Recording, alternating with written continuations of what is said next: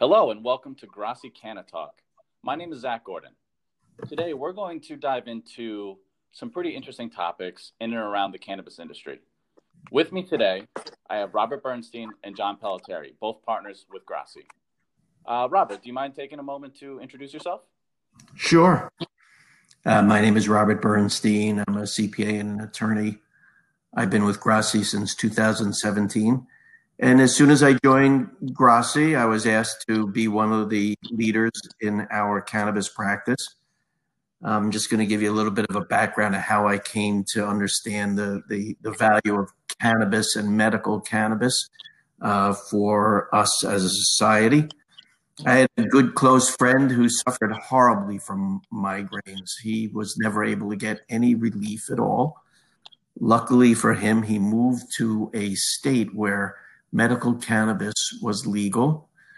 He found the right doctor to prescribe the right dosage of medical cannabis for him, and he is a fully functioning person in society today. After I saw that and I heard that compelling story and I started reading more and more about the benefits of medical cannabis, I knew this was an area that I wanted to fully understand, fully embrace, and promote both from a personal and a professional point of view. And I'm happy that I'm able to do that, and pleased that I'm able to join with my colleagues John and Zach today on this podcast. Thanks, Robert. John, a little bit about yourself? Yeah, great, Zach. I appreciate being on today with you and Robert. John Pelletieri, I've been with Grassi & Company 22 years. I head up the firm's healthcare services group. And that was sort of the entree initially back in 2014, where we started examining if this was a space we needed to be in. You know, we saw the world changing on the West Coast and how there was a lot of momentum potentially. Certainly medical was getting hot, and then recreational as well. And, you know, our healthcare clients started to ask us about it. So, you know, when we started to see that our existing clients, especially in the healthcare community, were interested in it, we delve into it. You know, I met some people out in Colorado. I had some friends out there in 2014.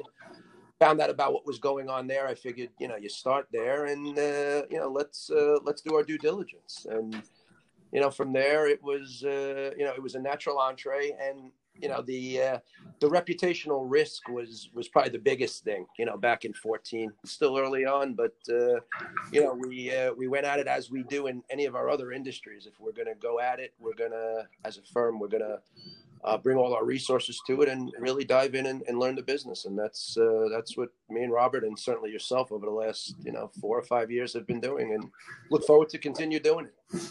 All right, thanks, John. So you mentioned a little bit about just opening up the practice here within the firm. What was that experience like? What were some of those conversations? How did you even approach that? I mean, you hit reputational risk on the head. Yeah. How does someone address that? It's a funny story. I look back on it now, and you know, when I first wanted, at the end of 2014, I went into Lou Grassi because, you know, Grassi & Company, it's a very entrepreneurial type firm, you know, where the partners see opportunities in front of them that maybe other people may not see. The culture here is, let's go at it, let's find it, let's understand if we could really make an impact in this arena. And, you know, that's what we always did. So at the end of 2014, I go over into Lou's office and I sit down, and this is not going to be an easy conversation, but I tell him, I think we need to get into the pot business. I said, the world is changing. Our healthcare clients are really asking us about it. So Lou's a great listener. He sat back and he let me do my pitch for a good 10, 15 minutes. He smiled at me and turned his head and goes, "We're not getting into pot." And I left the office at that point. So as I'm leaving, as I'm walking out, I said to him, I go, "I'll see you at the end of 15. We'll do this again." So at the end of 15, I come back into his office. He's got a smile on his face. I go, "Look, the world is still moving now. It's got some good momentum." He goes, "Nope, still not getting into it." I go, "All right, I'll see you at the end of 16. By the end of 16 came, there was some real good momentum going on, and I walked in, and he said, "Okay, let's move forward with it." So I got the blessing. We went forward, and we haven't looked back since. No, that's amazing. And what were those first few steps like? I mean, how did you go from zero to being a full active practice in that amount of time? A lot of it was just self-teaching.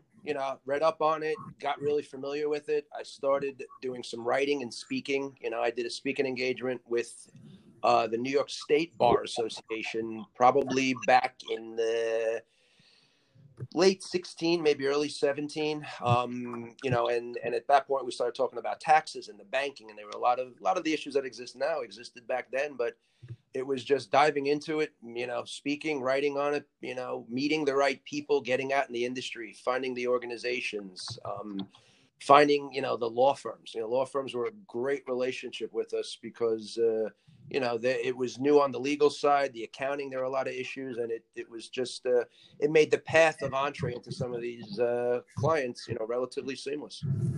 No, and that makes all the difference in the world. And then not long after that, we met at the State Society, and the rest is history.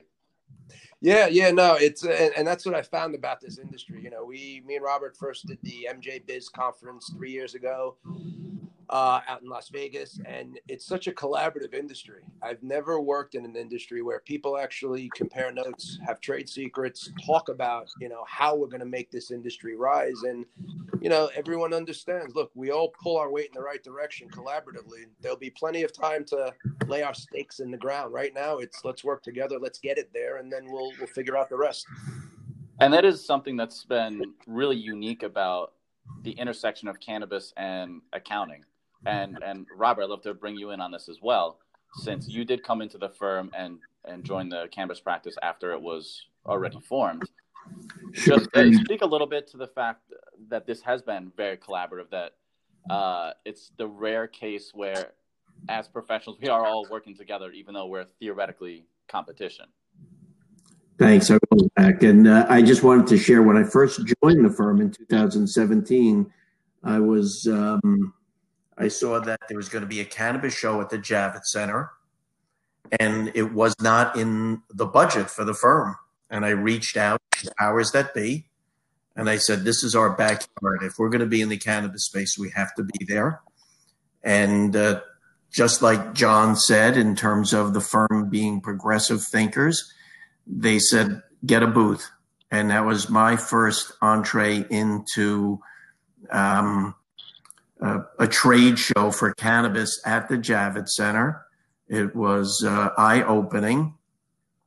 I did meet those other CPA firms that had tables at the show, and we were all talking about our experiences in cannabis together and collaborating and seeing how we could help one another, even though we're friendly competitors.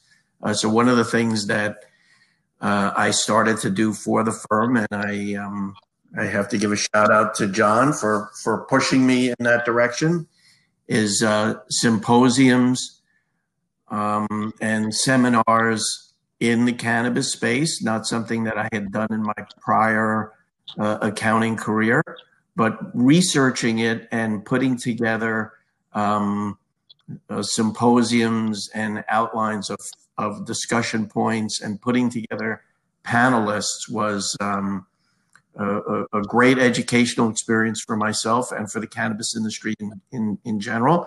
And Zach, I think that's where we first met, when at that 2018, I want to say, New York State Society CPA's all-day cannabis show. I chaired a great panel. I was on another panel. We had a table and a booth. And you just keep meeting. If I could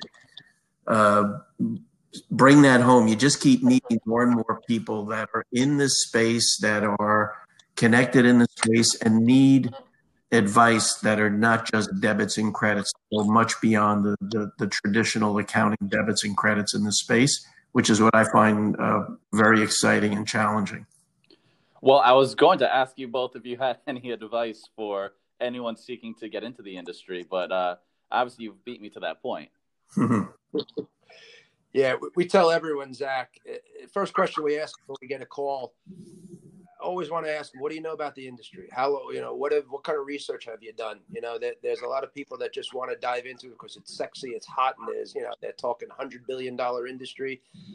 We won't even work with people that haven't done their research, done their homework, because there's so many minefields here. And, we just tell everyone, really be cautious what you're getting into. Get a great cannabis attorney and certainly good cannabis CPAs that understand the complexities.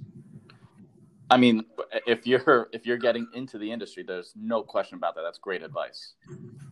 So without mentioning any names or anything too specific, do you guys mind getting into a little bit of your experiences in dealing with clients, whether it's some 280E challenges or going back to that sort of consulting advisory work that you just mentioned? Yeah, sure. Look, the big issue from a tax perspective, well, there's a couple of them right now. 280E is the big kryptonite in the industry because, unfortunately, what it ends up doing is it disallows a lot of ordinary and necessary business deductions that other non-cannabis companies could take advantage of. What's the four most powerful sentences in the industry? Yeah, absolutely. And it limits any of the clients that are currently touching the plant, cultivators, manufacturers, dispensaries. It limits them to deduct only their cost of the product that they're selling, which severely inhibits the cash flow of the business, severely inhibits the increases the taxability. Normally, our top tax bracket's 37%. With some of these companies, with losing the deductions, you end up, you could be at a 60 to 70% effective tax bracket. So we do a lot of work trying to mitigate the tax end of it. There's some, when you look at this industry, it's really a combination of three. It's an agricultural business, it's a manufacturing business, and it's a retail business. And each of those businesses have their little nuances within the tax code of how to allocate, especially cost up into cost of goods sold. And that's a big part of what we do. We try to get as much into that cost of goods sold category, documenting time, services, what exactly are their job descriptions. It's an intense process, but we do a lot, and that mitigates certainly a lot of the taxes that our clients are paying. The other thing that we've been doing is restructuring in terms of entity selection, C Corp, LLC, with a lot of the early license holders in a number of different states. Some of the states had not-for-profit statutes that they had to be recognized under. Some now want to go from not-for-profit to for-profit. So the structure and the tax advisory work that we're doing with that in a number of different states right now, significant, and a lot of little loopholes in there and opportunities for existing companies as well as new companies to take advantage of from a tax structure perspective. So that's been taking up a lot of time over the last 6 to 9 months. So what you're saying is there's nothing going on and no real changes to worry about, right? No, sitting around picking, eating strawberries and going apple picking. That's about it. Not a bad plan. Robert, how about yourself? Sure. If I could jump in, one of the other items that's so critical in the cannabis space is choice of entity, C Corp, S Corp, LLC. Extremely important in terms of that 280E deduction that's disallowed. One of the other items that I've looked at, will just, if I pivot over to the CBD industrial hemp space, which is now legal in, I think, 48 out of the 50 states, is can we get an R&D credit if I am able to develop a new strain of CBD, whether it's CBG or a new way of growing it.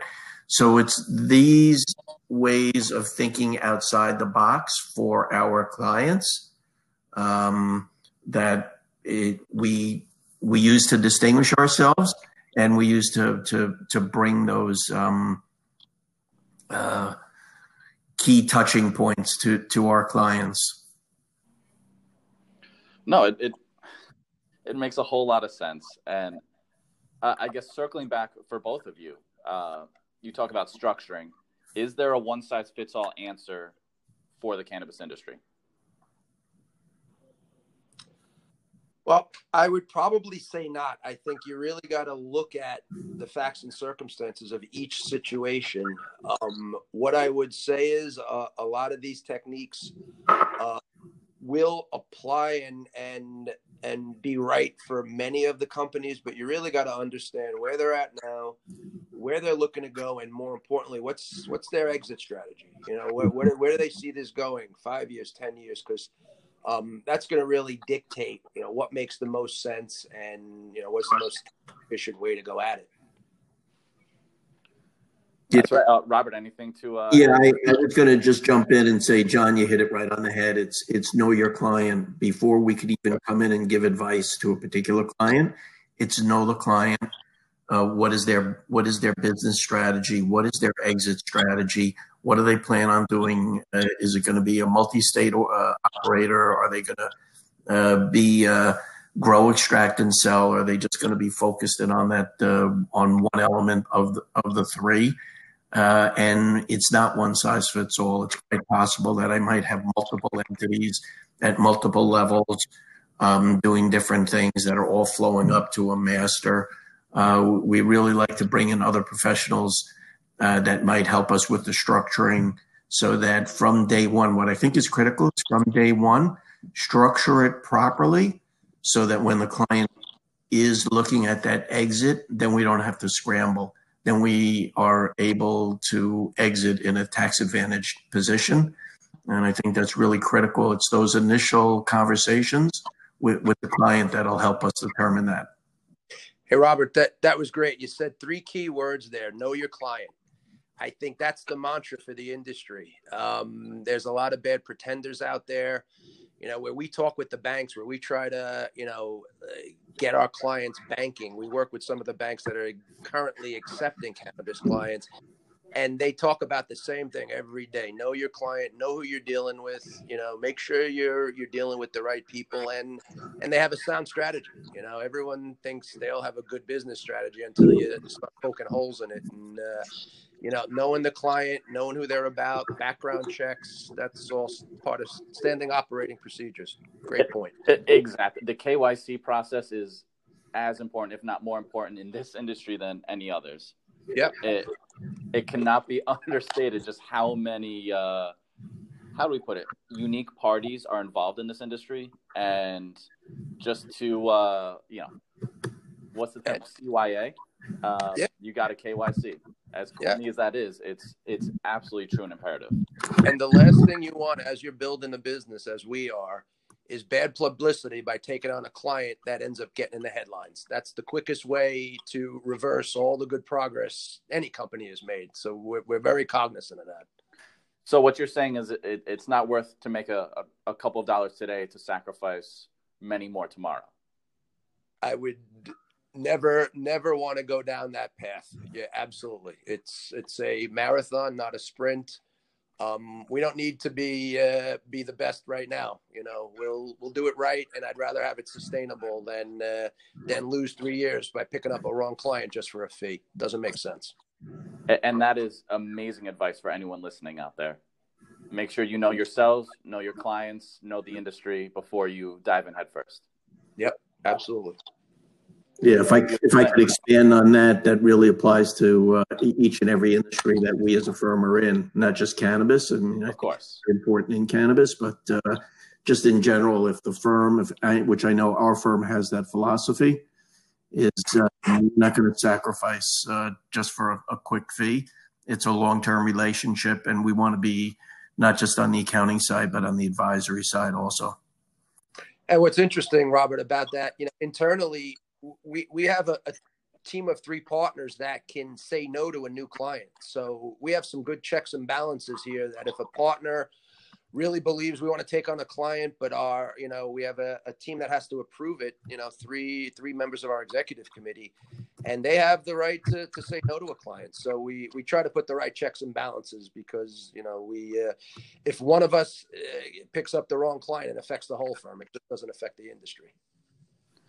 Exactly. And reputation matters. And that circles back around to one of the initial points about managing the reputation, the reputational risk around this industry. So yeah. I think we all have some horror stories as to this point just in dealing with some of the groups out there. Oh yeah. So just to circle back around a little bit, we've spoken about some of the deficiencies that we've seen in the market. Can you guys think of any that really any operator would need to know about, whether it's deficiency in documentation or some processes maybe that could be optimized? I mean, what do you guys think? Want to take that, Robert? Sure. So one of the things that I see is that a lot of the companies that we come into contact with, whether it's cannabis or industrial hemp, is not enough attention is paid to the internal accounting and or forecasting part of the business. And I think that's critical. And one of the roles that we as a firm can play is initially when these companies are growing, they could outsource a lot of that work to us so that we know from day one their books and records are in shape. So if they do need an audit or a quality of earnings statement, they're in good shape, so to speak, as opposed to now I got to scramble. Now I got to recreate what we do the last 3 years, what happened. And I think that's really critical. And I think a lot of times the budget of these companies is not sufficient for that. And it's probably more cost effective for them to outsource it to us as we help them grow. And then we would help them find the right people and the right software for them to utilize for their internal accounting systems. Yep. Great point, Robert. And I would even take it a step further. I think documentation, when we talk about taxes, the documentation of how they're tracking everything, how they're allocating everything. Documentation is key. If you look at any of the audit cases out there, all the ones that had the biggest problems with the IRS were, lack of documentation, lack of consistency. So I think that's going to be, that's the first takeaway for any new company getting out there. And then the second thing, as Robert said, you got to look at your numbers. You got to look at your cash flow. You got to look at your profitability. The idea of just spending money, learn from some of these other public companies that aren't going to be around anymore. Prudent business operations, watch cash. You want to be profitable. The idea of just building and expanding without a path to profitability is pointless. And I think, we're starting to see that with a lot of the companies right now. And then the lack of liquidity and the lack of lending, you got to manage your cash flow. You got to look at where you're investing, and you got to be, really focused, laser focused on what the next 6 to 12 months look like. Where are we putting our resources? Now you're starting to see a lot of these companies that are having their first harvest now, and they're, maybe their second year. They're heading for tax issues that no one is even thinking about. And, what we've recently started doing with a lot of our clients is starting to map out the next 6 months of cash needs, tax needs, right into the first quarter of 2021, because, as you go through this drill, they're not thinking about how much they're going to owe in taxes. Their idea is, there's no money in the bank, we have no tax. Well, a lot of that money that you spent are on non-deductible expenses. So we do have some tax bites. So that's the hidden landmine, is the cash flow and the projections, and where are we going to allocate resources. Very, very big. Which then in turn affects how investable you are to third parties, to public markets, and then it just snowballs from there. So I don't think you can underscore just how important that is. Yeah. Yeah. No, and to Robert's point, look, you'll see with a lot of these early companies, go back to the 17 and 18, we would meet with companies. They had the smallest accounting departments you could imagine. And they were public companies. We knew someone, a public company, there was 2 people in the accounting office, because back then they weren't interested in the numbers. It was about growing. It was about getting a footprint. The idea was, we'll spend now and we'll deal with it down the road. Well, the day of reckoning came earlier for a lot of these people, and they all ran out of cash. They expanded. So, and it's amazing just how many of these groups that they form, and then, all right, in 12 to 18 months, we're going public without having a plan. with no plan. Because because they were all watching the early players. They were going back to 16 and 17 and looking at these companies, that had no earnings, just had a pipe dream of what they could do. No pun intended. Right. Very good. but that's the reality of it. They were all, and you had the perfect storm, because you had society and a segment of investors that had a lot of cash, a lot of wealth, and weren't asking a lot of questions about the deals they were getting. They just wanted to get in. Look, if you're gonna make me 30% of my investment, I'm in, without asking the questions. So that what we've seen now is, the people looking to invest, it's dried up. There's fewer, and the ones that are investing are looking for due diligence on these companies, looking to understand what they're going to invest in are quality companies, that they're not just going to throw their money away like others did over the last couple of years. And it seems like the days of pre-revenue cannabis companies getting a blank check are long past. Yeah, so spot on, Zach. And you would think that. Yet I looked at 2 deals last week. I had a candid conversation with the guy. I go, you're not even in business yet. You didn't even get a license. How could you possibly be valuing this for $75 million? And it's a problem. But guys like that will never get money, because the real players in the space, the real money guys, understand these pitch decks. They understand projections. They understand the business more than a lot of them did 3 years ago. So if, I tell everyone, like this guy had a candid conversation. I go, if you don't come back down to reality with what your valuation is, no one's even going to waste their time with you. Even if it's a great company, even if it's got a great model, great business, even if it's sustainable, you don't put reasonable projections on there. No one is going to waste their time, because they've been through that already. They've seen that rodeo, and they don't want to go back to it. But you still have people that are overinflating. It's like your house. Everyone thinks their house is worth 10 times more than it really is. That's the same thing with cannabis. And, that's still see it, unfortunately. Having recently bought a house, I can personally speak to that. Goodness. Hysterical. That's great. And anecdotally, I think we've all run into this type of experience, though, when it comes to trying to agree with a management team just how much, or conversely, how little their company is worth. Yeah. And I know we were helping with the due diligence and just setting up a cannabis company for success. I think everybody agreed on a valuation of about $10 million, which, considering they were pre-revenue, they had some interesting things, they had a good team. But somebody whispered in their ear, "Oh, this is cannabis. Put another 0 behind that." And they literally came back with saying, "Oh no, we're worth $100 million with no substance whatsoever." Nah, that won't yield you anything. You may get some sucker that'll give you $100 million, but that ain't going to be a sustainable business. That I can tell you. Needless to say, the raise did not happen. Yeah, and in a climate where capital is very tight. You want to put your best foot forward. You want to, at some point, the investors are going to want to get the return on their investment. And if you're pricing it so out of the market and you're not going to, get any near those returns, you'll never be able to grow the company. So we, anyone that we're working with that's looking to raise capital, we go, look, do it right. Underestimate your projections. Make sure they're achievable, but understand the underlying assumptions through there. If you have a 10,000 square foot grow facility, and you're going to tell someone that you're going to produce $100 million of revenue, you're barking up the wrong tree. No one's even going to go near that. Yeah, the math doesn't quite. Talking about.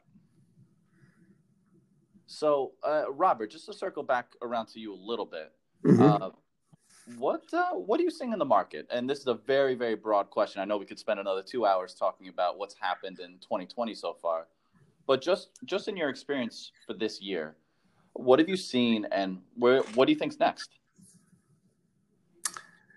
So what I've been seeing in the market, and just to circle back a little bit to what we were just talking about, any of these companies that do provide capital in the cannabis space, they must receive 50 pitch decks a month.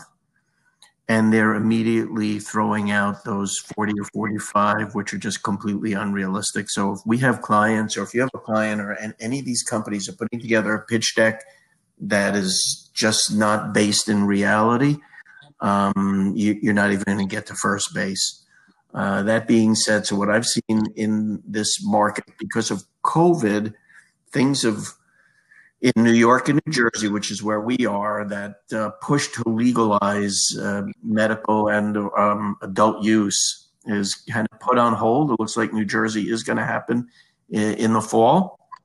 I think what you see is that a lot of the excitement of things that were going to happen right away has been tampered down a little bit, which is probably a good thing for the market, because it weeds out a lot of these shows and a lot of the events that I would go to. You'd have just a lot of people who were in such early exploring stage of being in the cannabis space.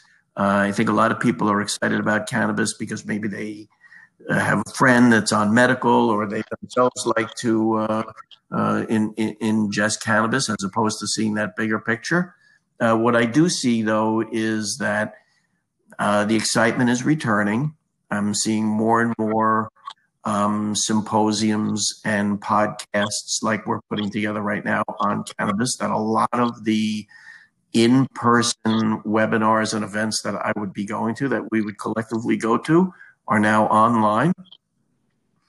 And it seems that in my experience, the market is opening up again. And one of the items we haven't spoken about, maybe we want to just save this for a little later, is banking in the cannabis industry, and that ability for us as professionals to be able to bring in the right banking partner for our clients to make sure that they are able to bank and that they're able to obtain credit if needed. That's so incredibly important. I know that they've tried to push legislation both locally in California, amongst other states, and at a national level, just to clear up these banking issues. We've seen the SAFE Act be teased three times now. Yeah. And while it's not a perfect solution, it at least brings attention to the fact that if this industry is to be treated as, quote unquote, legitimate, which I think we can all agree on here that it is, it has to begin there, banking. Being a cash only business just brings so many issues with it. And we've seen very quietly more and more banks take it upon themselves to get into the industry. But just to have, more fine guidance at all levels is imperative here. Yeah, and just to piggyback on that, guys, it was just very interesting, where, this industry was deemed essential right from the beginning. And, that was, to me, again, more compelling arguments why we believe it's not a matter of, if it will become legal, but when it will become legal. You see all these little positive signs of what's happening. And the irony of that is this was an industry that was deemed essential, yet they couldn't apply for any of the PPP funding, any of the SBA loans. They still can't get banking, but we're essential. So there's a little bit of a disconnect there. But again, like you said, Zach, even though SAFE Act, it keeps getting struck down, they were supposed to vote on the MORE Act, the House yesterday. They squashed that. I was just talking with someone yesterday who's been in the industry for a while. And, these are, although they're somewhat negative that they're being struck down, the fact that in and of themselves, each of these things is helping to give more credibility that this industry isn't going anywhere and it will continue to propel. We see yesterday the IRS published guidelines on the cannabis industry. So again, these are all good things where as people are getting into the space or already in the space, these are all positive momentum. There's no guarantee that it's going to continue. But to me, each of these things in and of themselves isn't a watershed moment, but you combine them all together and, you can sort of see the writing on the wall. Exactly. I think the momentum is there. The results may not be, but it's a national conversation. And at this point, that's a victory in and of itself. Absolutely. So we're starting to come up on our time here. Any last piece of advice, final words, anything interesting as a final topic here? Sure. I think the theme today is, if you're going to get into the space, do your homework, know the industry, talk to people that have been in it before. really do your due diligence and dig in before you start to make investments in the industry. And then I think, that the second thing I would say is do it right. Don't take shortcuts. It's a long process. You're not going to hit it overnight. It's going to be a methodical, long-term process, but get your ducks in order and do it right. Get the right team of people, get the right growers, get the right management team, get the right capital resources. Those are all going to be into, helping you at least increasing your chances for success. And if I can add to that, if it's incumbent on all of us to continue to push our legislators to legalize adult use, and or at the very least push the legislators to pass a version of the Safe Banking Act so that the cannabis can enter the mainstream and would allow patients and others to utilize their credit cards. I think it's really incumbent that we collectively have that voice with our legislators to continue to push them on these very important issues.